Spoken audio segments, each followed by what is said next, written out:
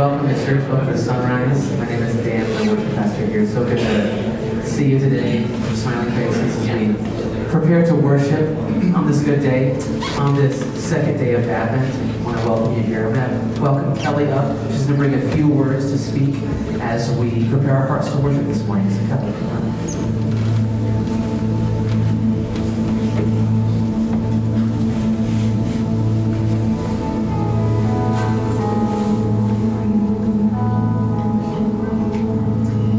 Jesus, good morning, Sunrise family.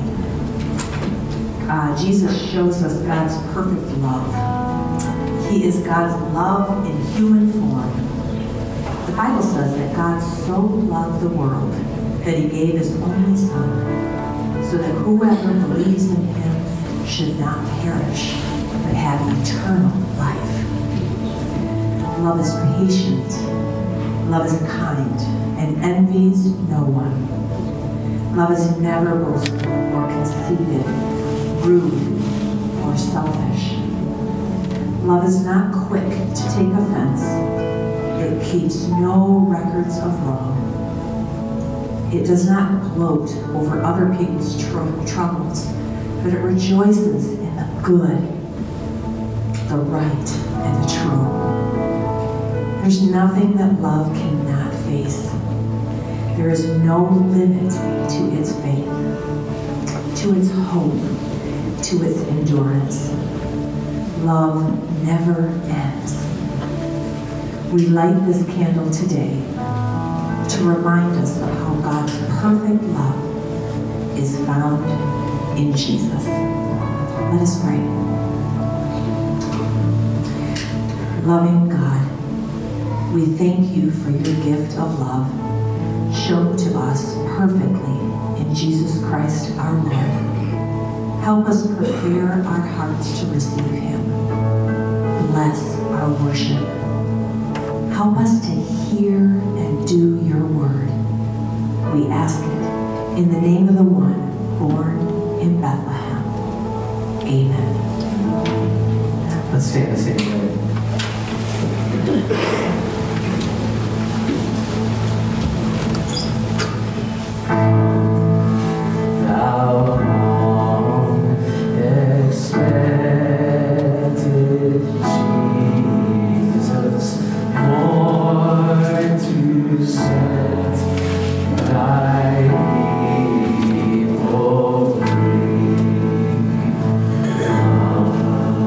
Our feet.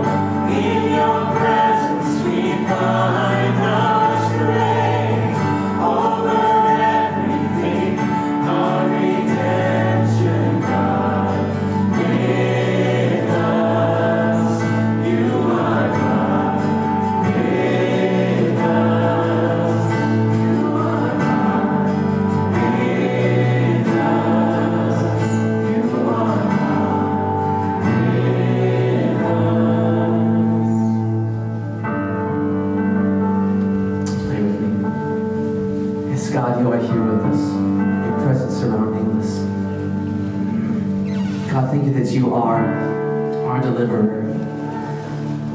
Jesus, baby that came down to save us from our sins, deliver us from our sins.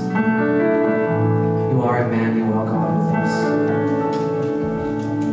And God, this morning we worship you. We thank you for your love that we celebrate.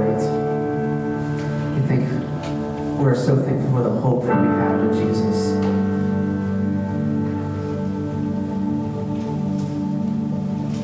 God, draw us near to you today. Draw us near to your heart.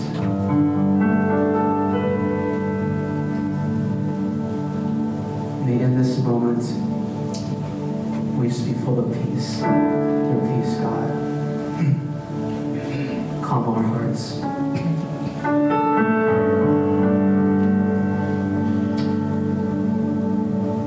Help us to hear your voice, Jesus, as you speak to us today.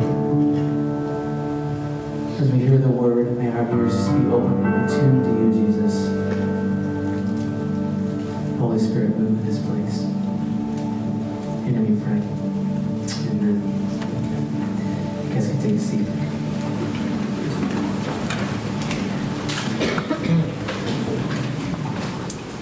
Good morning. Doesn't exactly look like December outside, but that is okay. It looks like it in here. My name is Carissa, and I just want to welcome you and thank you for spending your Sunday morning here with us at Sunrise.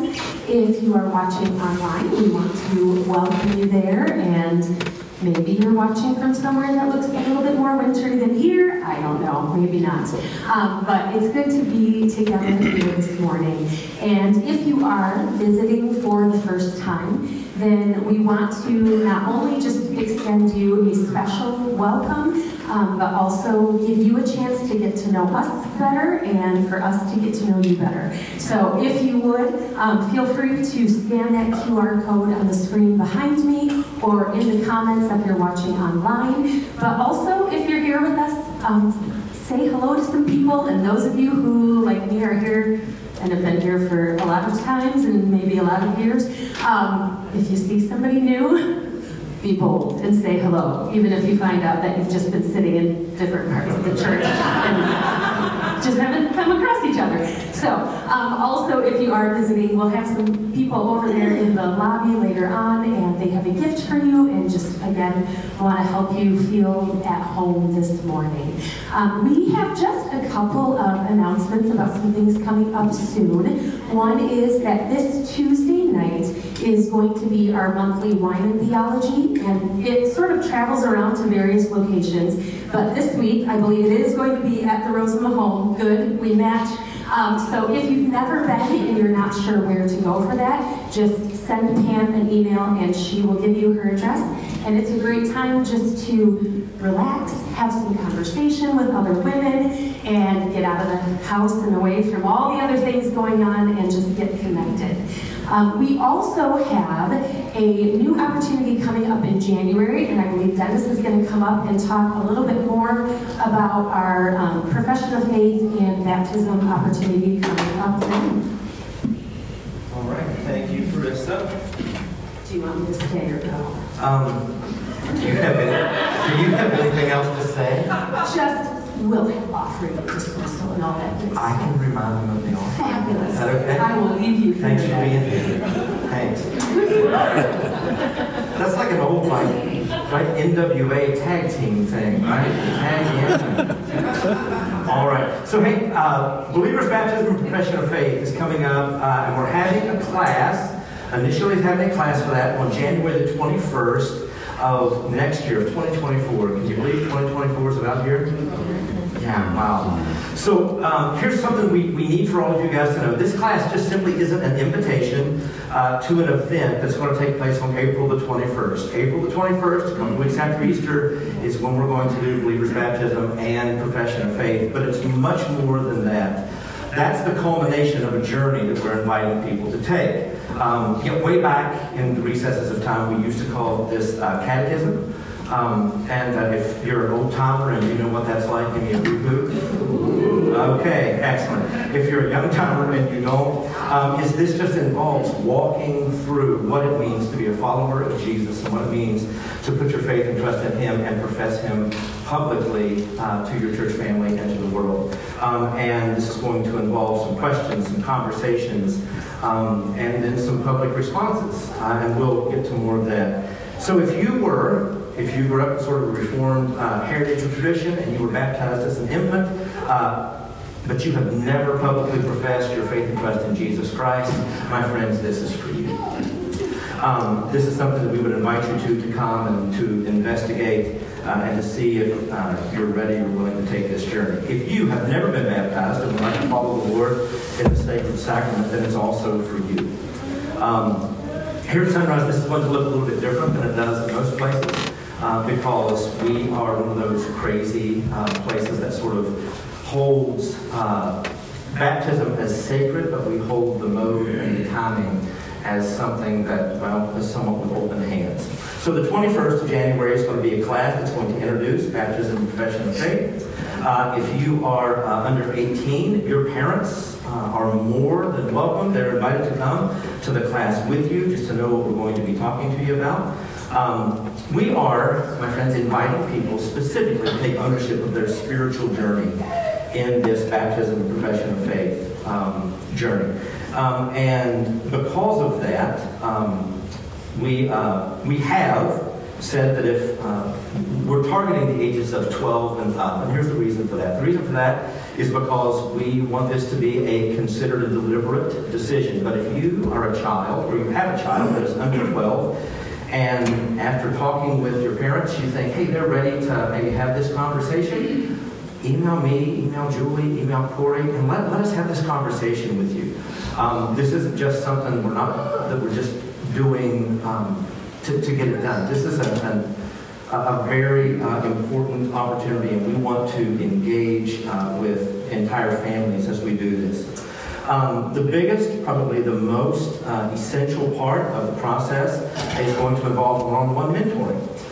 So this means that we need mentors. Well, what does that look like? Well, if you are a mature believer who has been baptized yourself, maybe someone who's gone through a journey like this, it will involve several meetings with a baptismal candidate. It will involve mentoring. It will involve going through questions. It will involve helping to write a testimony. Don't let any of that scare you away. We need you. Because this is about body life. This is about community. So, if you are interested in being a mentor, please, again, email Julie, Corey, myself, and we'll let you know what all of this would entail. So, you guys, yeah, I'm really excited. I'm really excited about this. I'm excited about this time for Sunrise. I'm excited for those of you that are going to be making this step. And we're really thankful for the part that you play in this. All right, before we take a few minutes to greet one another, we would like to remind you that you can, there are opportunities to give. You can give in several ways. Online, via the website, the app, or the handy-dandy QR code. Is that going to, look at that. Joel, you are the man, the myth, the legend. There are also opportunities in the beautiful offering boxes. Pam is standing, look at that, yes. Pam is standing on the one, beautiful offering boxes in the back, or you can mail a check here to the church.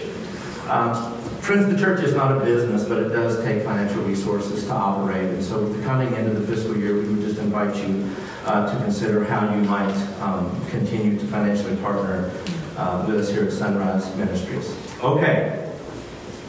Baptism, profession of faith, giving commercial over. All right. With that said, stand, greet each other, and when the song is done, we'll be ready to go.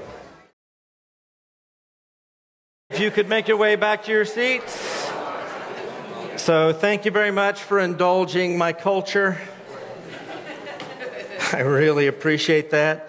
On this second Sunday of Advent, we are going to be looking at the idea of love for neighbor.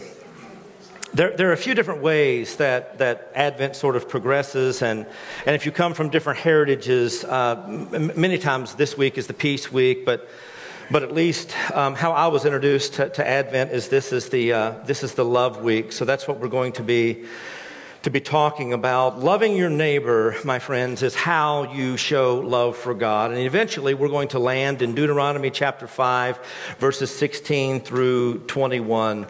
But this morning as we begin, I want to tell you a story, and I want to tell you a story about someone that I've never met. His name is Kurt DeHaan, and 20 years ago at the age of 50, Kurt went to be with the Lord after a short battle with a health issue. Kurt was the managing editor of the Our Daily Bread Ministry's little Our Daily Bread devotional.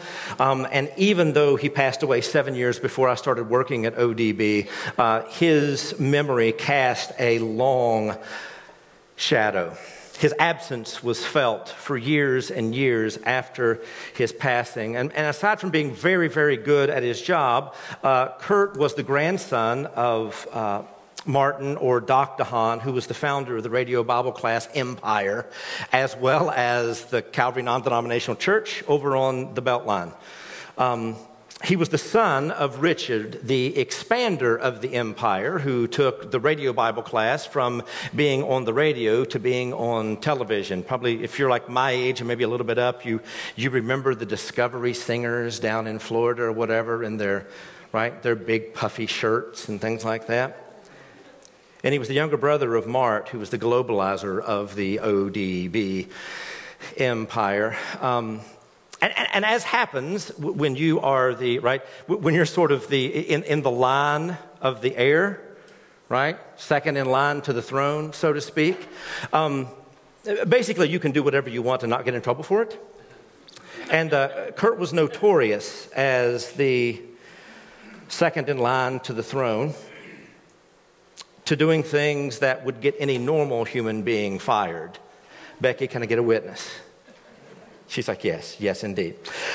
So while I was at Our Daily Bread, something would happen on, every few Fridays, is that someone in the publishing house would play this song in the publishing area, and they would kind of blare it. And I had no idea what was going on at 4 o'clock on a Friday and why somebody was playing such wonderful and stellar music, especially when the people would mock the music and not understand its beauty and the fact that bluegrass is the only bit of truly American music that there is. Can I get a witness, Ben Jordan? That wasn't in my notes, but that's absolutely true. No, it was an homage to Kurt, because they tell me, for quite a while, one of the things that Kurt would do is that he would call up that song on whatever bit of technology that they had at the time on a Friday evening at about 4 or 4:30, and he would dial up the intercom that went all over the building, and he would play that song. And so if you can imagine, people are trying to finish up their workday. There are people that are actually recording radio programs. There are people that are doing work. There are people that are trying to hit, certain marks for getting things edited and turned in and turned around, and you would have Rhonda Vincent or the Chuck Wagon Gang or whatever group he decided to play, blaring this over the speakers. Now, everybody that knew Kurt thought that this was hilarious, besides his father, who was the president of the organization and the leader of HR. Debbie, you understand. And this became a game where Kurt would go around to different parts of the building, and he would actually hide in different offices that were not his own to play this song, and it became a game on most Friday afternoons of where is Kurt? Now it got to the place to where you would see Richard, so they tell me, storming through the building, asking where Kurt was. You would have the human resources guy running through, threatening people to tell him where Kurt was playing this music from. But the reality is that Mrs. DeHaan wouldn't allow Richard to fire her baby boy, and Kurt knew it. Years after his passing, people would play that song.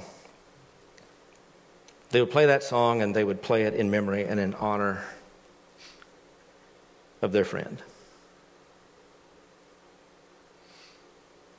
They played it partly to commemorate his antics. They played it partly because, well, in those days they could live vicariously through him. But mostly, they played it because Kurt demonstrated with his life the point of the song. He loved well. And his love for God was shown through his love for them. Today we're going to do a little bit of reverse engineering as we approach Deuteronomy chapter 5. And we're going to do this by starting at the end and then working our way back towards the passage that chronicles the last several commands of the Ten Commandments. Because the reality is, my friends, is that when it all comes down to it, neighbor love is what fulfills the law. Neighbor love is what fulfills the law. If you want to know what it means to follow Jesus, if you want to know what it means to anticipate the arrival of the risen Christ, if you want to know what it means to be a person who walks the way of discipleship, well, it really comes down to this. If you don't love your neighbor, then you don't love God. James, the Lord's brother, writes in James chapter 2 that if you really kept the royal law of the scriptures, he boils it down to this: love your neighbor as yourself. If you do this, then you're doing right. If you're the kind of person that's a rule keeper, I know this may sound really strange to you, but in a lot of ways, I'm a rule keeper. I've got this little emo kid on the inside of me that likes to shake his fist at authority, but when it really comes down to it, I want to know what's right and what's wrong and what the expectations are, because I know that life goes a lot smoother when you color inside the lines.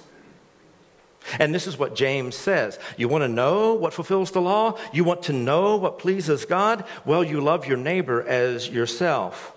Well, sure, you might say, Dennis, that's great for James, but James is the guy that talks all the time about what you do and how you behave. What does the theologian of the New Testament say? The Apostle Paul. I'm glad that you asked. Twice in his letters, and numerous times spread throughout his letters, but twice specifically, once in Galatians chapter 5, the Apostle Paul, writing to the church of Galatia, says, for the entire law is fulfilled in keeping this one command. This one command, the Apostle Paul says, love your neighbor as yourself. If you bite and devour each other, watch out. You will be destroyed by each other. Essentially, the Apostle Paul is saying something here that I think is very, very important for us to understand. And it was kind of paraphrased in the great theological film of my childhood, The Karate Kid. Where after Daniel has, right? He's gotten in he's gotten on the wrong side of Johnny Lawrence and all the other Cobra Kai guys, and he's running through with a shower curtain as his costume, and he says, "What's going on?" He says, "It's coming around." Right? This idea of what goes around comes around. The Apostle Paul is essentially saying this. Why? Love your neighbor. All the commands could be summed up in this. Why? Love your neighbor. In Romans, he says it again. He says, let no doubt remain outstanding except the continuing debt of to love one another. For whoever loves others has fulfilled the law. And he goes on and says, the commands, you shall not commit adultery, you shall not murder, you shall not steal, you shall not covet. And whatever other command there may be are summed up in this one command. Love your neighbor as yourself. It comes down to this, friends. Neighbor love fulfills the law. Neighbor love demonstrates God's feelings about the world. Why is this so important to love our neighbors? Because when we do love our neighbor, what we do is we do what we see Christ doing. Is we communicate to the world the very things that God has said. This is my heart and my inclination for the world. In Matthew chapter 22, Jesus silences the Pharisees and the Sadducees. And after being silenced, they asked him a question. to try to trap him. What is the greatest command in the law? They said, and Jesus replied, love the Lord your God with all your heart, with all your soul, with all your mind. This is the first and greatest command, and the second is like it, love your neighbor as yourself. All the law and the prophets hang on these two commands. Do you see what the Apostle Paul and James, the Lord's brother, have done is they've narrowed down and they've focused the exact words that Jesus has spoken here, love God and love your neighbor. And what the apostles have told us is that you can't say that you love God unless you love your neighbor. This is how this works. In Mark chapter 12, there's another incident that's chronicled. And in this incident, the tables are turned. And one of the teachers of the law came and he heard them debating and noticed that Jesus had given them a good answer. And he asked him, of all the commands, which one is the most important? The most important one, answered Jesus, is this: Hear, O Israel, the Lord our God is one. Love the Lord your God with all your heart, with all your soul, with all your mind, with all your strength. And the second is like it: love your neighbor as yourself. There is no command greater than these. Well said, teacher, the man replied. You're right in saying that God is one, that there is no other but him. To love him with your heart, with your understanding, with all your strength, and to love your neighbor as yourself is more important than any burnt offering and sacrifice. When Jesus saw that he had answered wisely, he said to him, you are not far from the kingdom of God. Dennis, how do I know that I'm heading in the right direction? How do I know that I'm on the right path? What's interesting here is that Jesus didn't say, hey, it's because you have the right theology, or it's because you have the right birthright, or it's because you go to the right synagogue, or it's because you do all of these extraneous religious things. No, what Jesus looks at this man and says, you get it. You get this idea that, right, your love for God is demonstrated through your love for your neighbor. You, my friend, are not far from the kingdom. You're headed in the right direction. Keep coming in the direction that you're coming. Why? Because that is headed in the direction and the way of Jesus. Luke chapter 10, we see a similar interaction, and this time it's turned around. Jesus turns the question around on someone, and he asked him, and again the Pharisee answers correctly, love God, love your neighbor. And Jesus says, you have answered correctly. Do this and you will live. Neighbor love demonstrates God's feelings, my friends, about the world. When we love our neighbors, we show them this is what God thinks of you.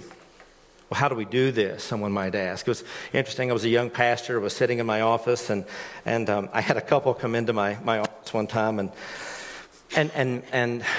they were agitated, and they were agitated about something that I just wasn't prepared to confront. You ever been there, right? Somebody comes in and you're like, this is really interesting, and I don't know why that you're agitated about this, but the thing that agitated them was I kept preaching about love.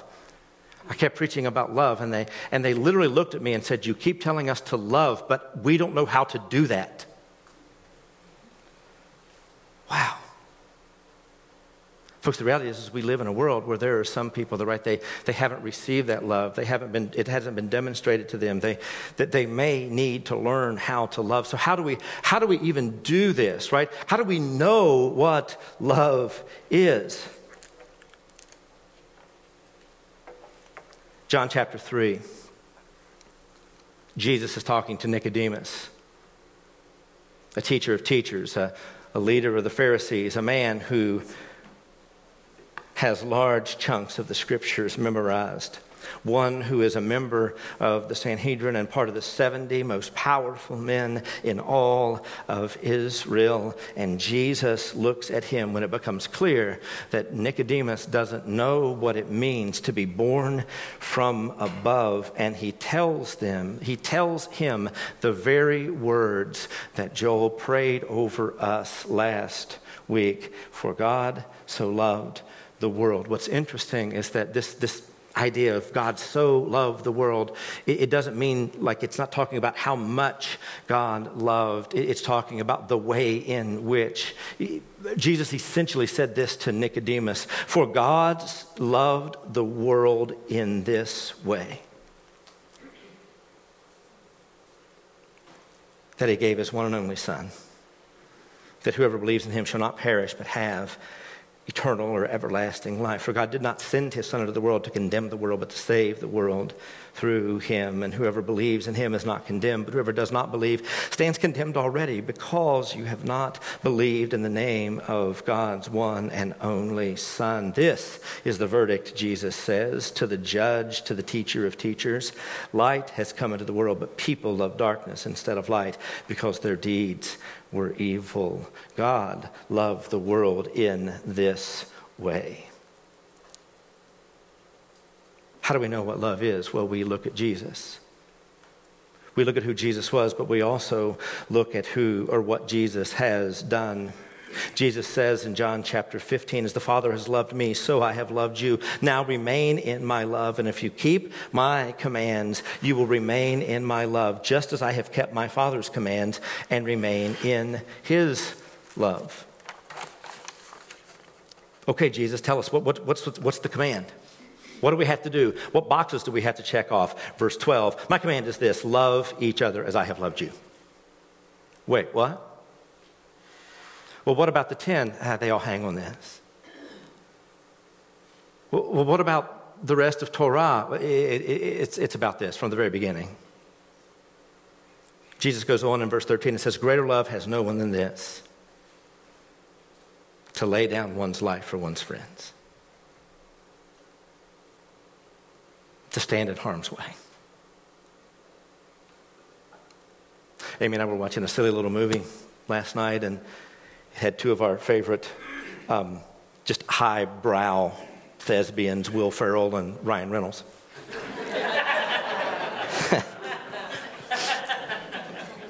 It's a takeoff on Dixon's A Christmas Carol, and the end, spoiler alert, and the end, Ryan Reynolds' character finds redemption, even though he denies that he has been changed by his encounter with the ghosts of Christmas past, present, and future. He finds redemption when he pushes someone out of the path of an oncoming bus.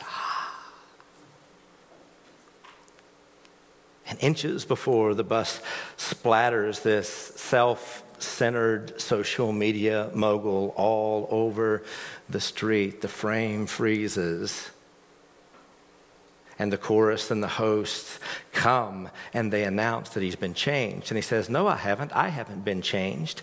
And they say, but look what you've done. You were willing to lay down your life for your friend. There it is. Folks, stories can't escape the gospel. And then Jesus goes on, he says, you are my friends if you do what I command. Verse 17, he ends, it says, this is my command, love each other. Matthew chapter 25. Jesus, again, is explaining, how do we know what love is? Love isn't just what we say with our mouths, it's what we do with our hands and our feet. Matthew 25, verses 31 through 46 is one of the most troubling passages in all of Scripture. For it talks about the sheep and the goats. And the most troubling part of this is that the sheep don't know why they're sheep, and the goats don't know why they're goats. But this is what Jesus tells them. The king will reply, truly I tell you, whenever you did for one of the least of these brothers and sisters of mine, you did for me. So it's good to give a sandwich to a hungry person. It's good to give water to a thirsty person. It is good to visit a lonely person. But it is gospel work to do those things in Jesus' name.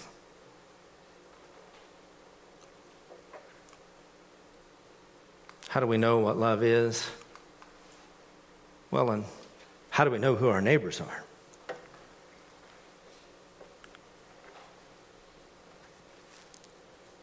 Back to Luke chapter 10, Jesus asked that teacher of the law what was the greatest command, and he answered correctly, and Jesus simply responded, well, do this and you will live. And the text tells us, but he wanted to justify himself. Oh. So this week I started thinking about, and I started trying to count the times that I try to justify myself in a day. I gave up in like 10 minutes. The man wanted to justify himself, so he asked Jesus, who is my neighbor? And what did Jesus do? He told him a story. He told him a story of a man, a good Jewish boy,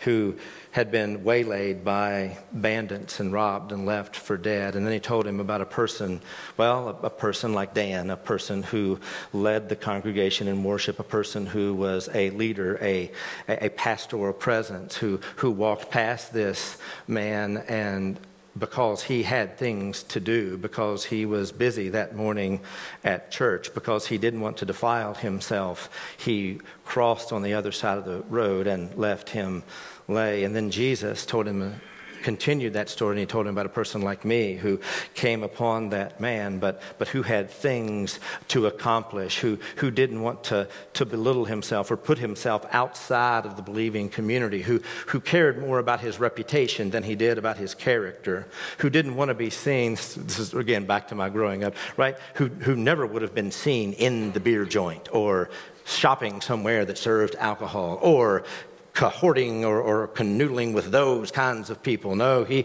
separated himself and he walked on past, but there was this guy that was from the wrong side of the tracks. He was the wrong religion, and he was the wrong ethnicity, and he was from the wrong part of town.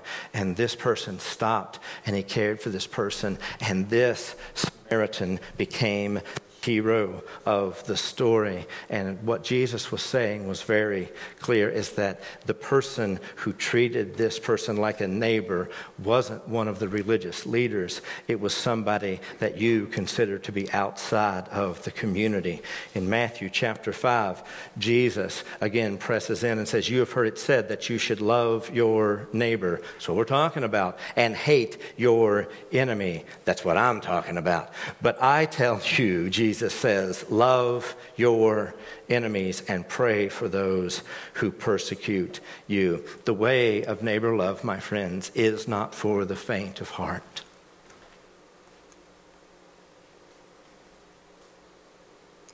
John chapter 13. Jesus again reiterates the new command. Love one another. As I have loved you, you must love one another.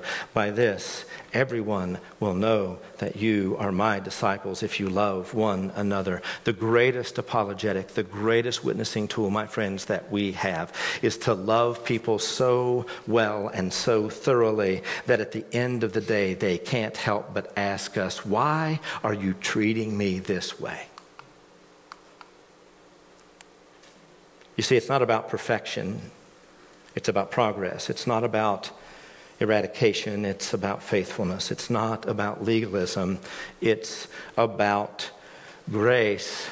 And might I suggest that it's been that way from the very, very beginning. Leviticus chapter 19, verse 18 tells us this. Do not seek revenge or bear a grudge against anyone among your people, but love your neighbor as yourself. I am the Lord. Deuteronomy chapter 6, verses 1 through 12 come right on the heels of the Ten Commandments, and in them, this is where Moses says to the people, hear, O Israel, the Lord our God, the Lord is one. Love the Lord your God with all your heart, with all your soul, with all your strength. These commandments, what commandments? The ones that we've been talking about over the last several weeks. The 10 Commandments, the Decalogue, the law of God that I give you today are to be on your hearts. Impress them upon your children. Talk about them when you sit at home and when you walk along the road, when you lie down and when you get up, and tie them as symbols on your hands and bind them on your foreheads. Write them on the door frames of your house. Not the gods of Egypt, but the instructions of your God and on your gates. Remember to love God with all your heart, with all your soul, with all your strength. And we come to the end of our reverse engineering today. And we read these words in Deuteronomy chapter 5 that have led James to say what he said, that have led Paul to instruct the church as he's instructed them, that have led the writers of the Gospels to write down with great voluminousness the instructions of Jesus to love their neighbor, that are built out into the commands in Leviticus to love your neighbor, that are said plainly in the next chapter of Deuteronomy, that demonstrate our love for God. Deuteronomy chapter 5, 16 through 21 says this: honor your father and mother as the Lord your God has commanded you, so that you may live long and that it may go well with you in the land the Lord your God has given you. You shall not murder. You shall not commit adultery. You shall not steal. You shall not give false testimony against your neighbor. You shall not covet your neighbor's wife. You shall not see your desire on your neighbor's house or land, his male or female servant, his ox or donkey, or anything that belongs to your neighbor.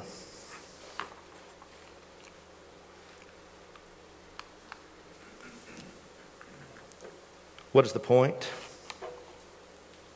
What's the point of all of these things? What's the point, my friends, is that we talk a lot about neighbor love, and I know that this is going to sound really strange to some of us, but the reality is that before the Israelites went in to conquer Canaan, this was the high water mark of God's love for them and God's message to them. The question that we as believers need to ask ourselves as we're approaching and advancing toward the appearing and the coming of the Christ child is not what are we willing to kill for, but what are we willing to die for. You see, that's the message that Jesus communicates. That's his love at work. And it's been that way from the very beginning. So often we look and we see the high water mark of the scriptures in places where it is not meant to be drawn. Here in Deuteronomy chapter 5, as the worship team comes to sing our closing song, in Deuteronomy chapter 5, what we see here is that the last 6 commandments that God gives to the people all reverberate in the words of Jesus and the apostles to love your neighbor. You see, if you love your neighbor, you will honor your father and your mother. This is clearly connected to the Abrahamic covenant that we talked about in Genesis chapter 15 and chapter 12 last week. If you love your neighbor, you're probably not going to wantonly kill them for no reason. You're going to abstain from murder. If you love your neighbor, you're not going to treat them as a piece of meat to satisfy your desires, either with your body or in your mind. You will not do that. You won't steal from them. You won't lie about them so that you can get something for yourself. And you won't desire something from your neighbor that God hasn't chosen not to give you. It's been this way from the beginning.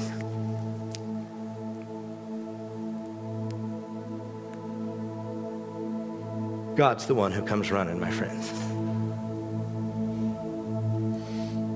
Adam and Eve sinned and there was great separation, but God came looking.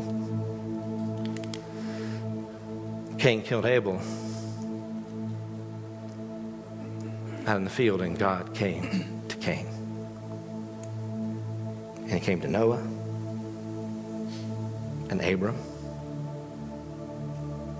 He came to Isaac, and he came to Jacob, and he came to Joseph.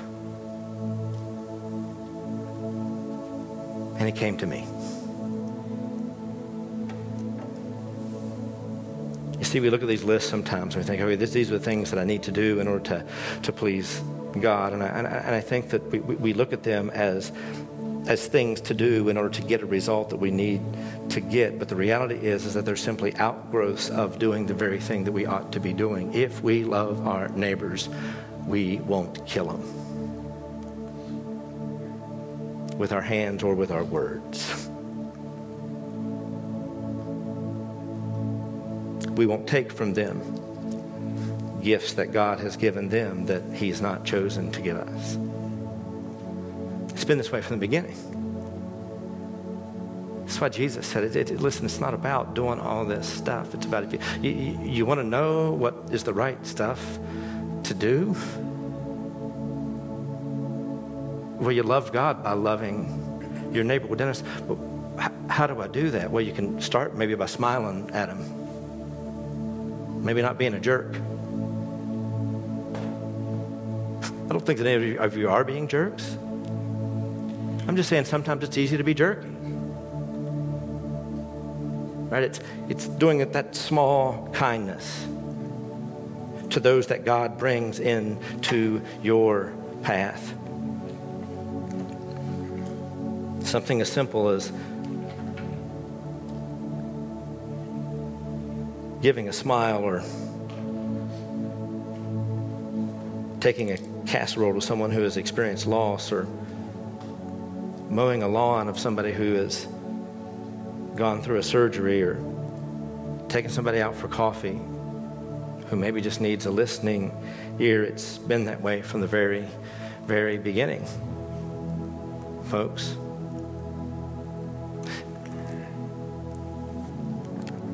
It's not about having all the right answers, and it's not about having all of your theology fixed, and it's not about being able to answer all the questions that people have.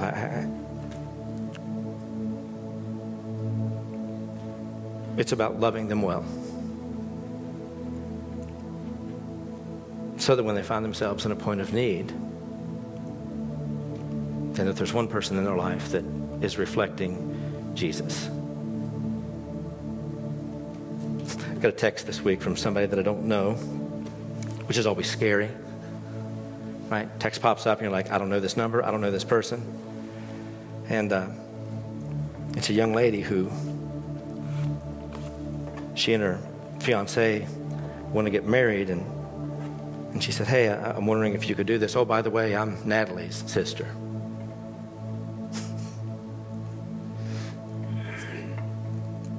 I don't know this young woman. I don't know who she is. I don't know anything about the situation, but we're meeting, and we're going to talk, and we're going to see if I can help in this instance. And it has nothing to do with us or my relationship with her. It has everything to do with the fact that Amy and I, for the last 10 years, have just loved this woman's younger sister like she's one of our own. And the opportunity is to press in. My friends, we all want to love God. But you can't love God unless you love your neighbor. So, Father, we thank you now for this morning. We thank you for your love that was demonstrated in sending Christ, your Son. And we pray that you would continue to guard our hearts and our steps, that you would continue to make us into the men and women that you want us to be, that we would see those that are around us with new and fresh eyes. In Jesus' name we pray. Amen.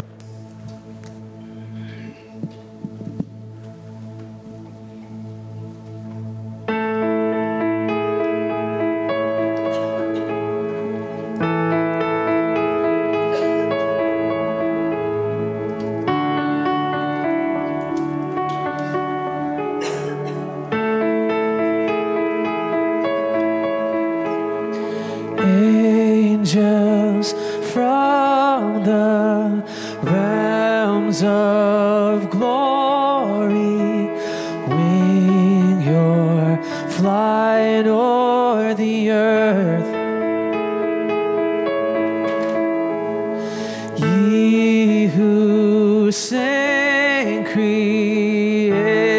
nation's story. Now proclaim Messiah's birth. Come and worship, come and worship, come and worship, worship Christ the newborn King. Let's go and stand together. Shepherds in the fields abiding, watching o'er your flocks by night. God with man is now residing. Yonder shines the infant light. Come and worship, come and worship, come and worship, worship Christ the newborn King. Come and worship, come and worship, come and worship, worship Christ the newborn King. Saints before the altar bending, watching, longing, hope, and fear. Suddenly the Lord descending in his temple shall appear. Come and worship, come and worship, come and worship, worship Christ the newborn King. Come and worship, come and worship, come and worship, worship Christ the newborn King.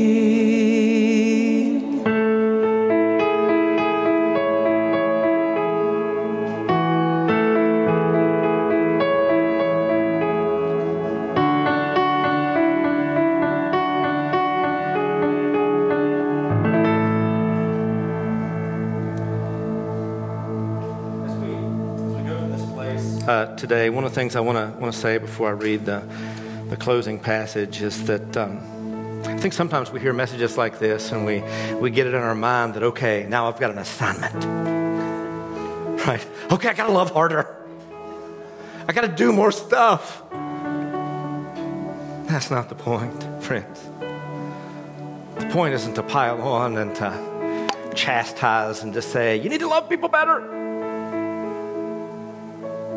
The point isn't to tie more weights on our backs. It's to take some off and say, as God brings people into your path, love the people that he brings across your face. Love the people that God brings into your presence. Because here's the thing, Jesus was God, and he healed people that came to him. It looks like he healed about everybody that came to him, but Jesus didn't eradicate sickness and illness in the entire world. He did what he could. He ministered to the people that came right in front of him. The woman who came and anointed Jesus' feet, one of the most precious lines in all of Scripture is that when she was being confronted and chastised, the Scripture says she did what she could. So go, friends, with freedom, knowing that we are no longer called slaves, because the master does not confide in his slaves. Now you are my friends, since I have told you everything the Father told me. You did not choose me, I chose you. And I appointed you to go and produce lasting fruit, so that the Father will give you whatever you ask for using my name. This is my command. Love each other. Go in his peace, filled with his love, expressing it to the world around you. Amen.